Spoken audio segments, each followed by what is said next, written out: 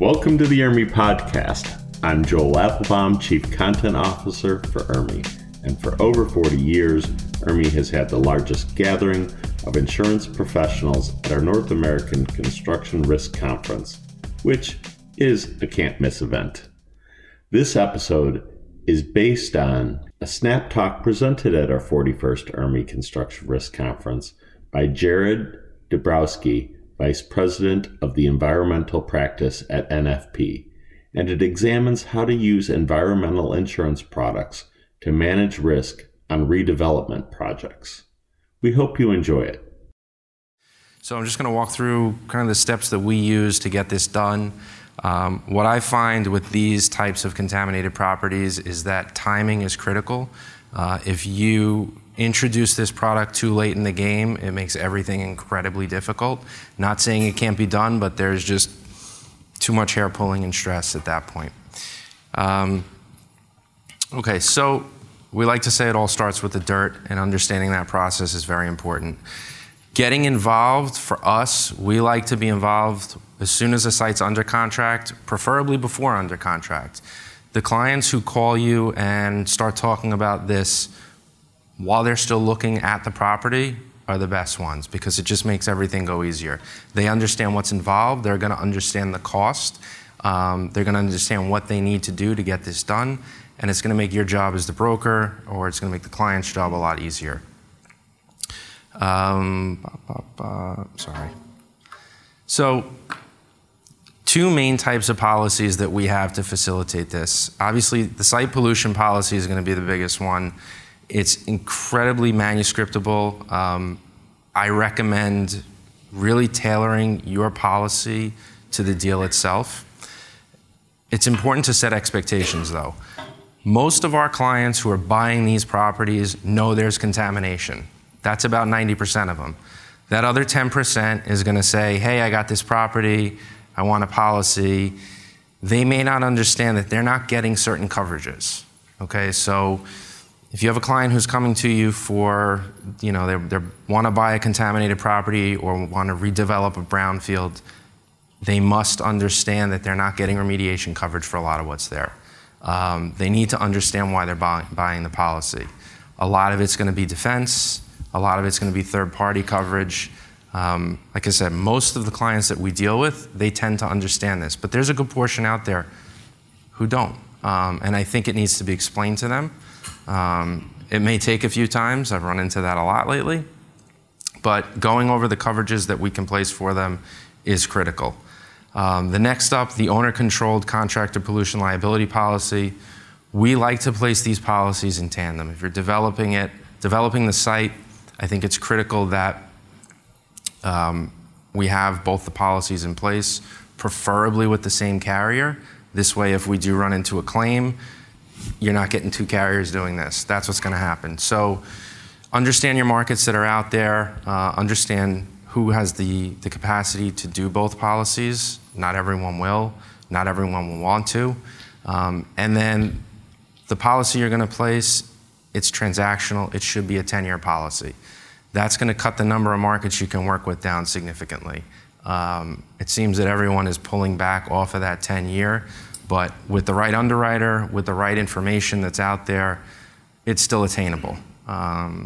It's important, like I said before, to get in front of the client early on, because 10-year policies aren't cheap. Sometimes when they see that price, they kind of have a heart attack. Also, you're combining it with an owner-controlled policy. So now you're, in some cases, doubling your premium, if not more. So talking to your client, making sure they understand it, getting in front of them early on, key. Points to consider. So buying or leasing the land, most of my clients are buying. Some of them are going into long-term leases. If they're buying the site, they need to really understand what's there, what their liabilities are, what information they're going to need, make sure they have the proper team in place, right? So I've had a lot of clients come to us and say, hey, I've got this phase one. Maybe it's like 5-6 years old on a contaminated site. They need to get out. They need to do their own due diligence. They need to be working with a reputable consultant. Most of them are. Some of them are a little questionable. There are plenty of consultants out there who really aren't cut out to handle some of these very contaminated sites. It happens. Some of these phase 1 mills that are out there, this isn't what they're designed for.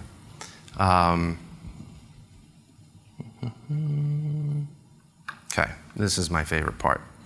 Who should be involved and when? So, like I said, getting everyone involved early on is key. A lot of our clients, this is what they do. They buy these sites, they buy contaminated property over and over again. So they know the process, right? So they're reaching out to their brokers, to their team early on. A lot of times before they've signed any documents on the site, they want to have an understanding of what's attainable, what's not attainable. Make sure that they have environmental counsel. If you're dealing with a brownfield site and you have a client who does not have environmental counsel, recommend someone for them.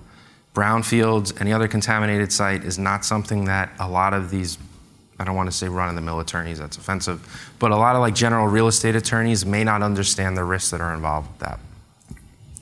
Consultants, as I said, make sure you're using a reputable consultant. Make sure that the consultants are talking to the counsel. Make sure your consultants are talking to your brokers, your underwriters. A lot of the more complex deals, everyone should get on the phone. It should be a team approach. I find sometimes it's not, and that just too many conversations going on, not everyone's on the same page, so that is key. And then your insurance team. Who needs to be there? It's going to be your environmental team, your construction team, your real estate team. Everyone should really be involved from the get-go. Certain coverages are going to come before others. Environmental is generally going to be the first policy to be placed at closing. If they're developing the site as soon as they close, obviously your construction lines will be put in place then too. Sometimes the sites sit for years. I have a couple clients who are buying sites. They had development plans further on down the line, but there's nothing there yet. So, kind of went ahead of myself. So I want to go back to this slide real quick. So site under contract, that's when you should be getting involved. Advise your clients to get in then. Engaging your professionals, that's going to include your real estate team, your legal team, your consultants, getting involved with the deal team, remedial action work plans, your cap stack and your debt. It's important to explain to the clients that your debt may have certain requirements. Understand what they are, structure your policy around them. Once that's done and everyone's on the same page, go ahead and bind the policy. In many cases, remediation is going to start at that point, if it hasn't already. And then you can go vertical. A lot of the sites, the more contaminated sites, I should say, they may have a lot of due diligence information out there, as I'm sure some of you have seen. Deal falls through, that due diligence information is still sitting there. So depending on what happens, you may have due diligence information before anyone, gets onto the site. You may not. Depending on who it was done for and how old it is, you may not want to rely on it.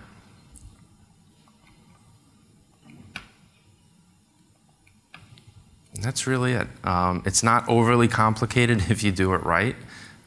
It's not complicated if you get everyone involved early on. But if this is going to be realized, 3 weeks before closing, it's a problem. So again, urge your clients who are doing this to get involved early on. Bring you guys in early on. That's really the key. So that's it. That's all I got.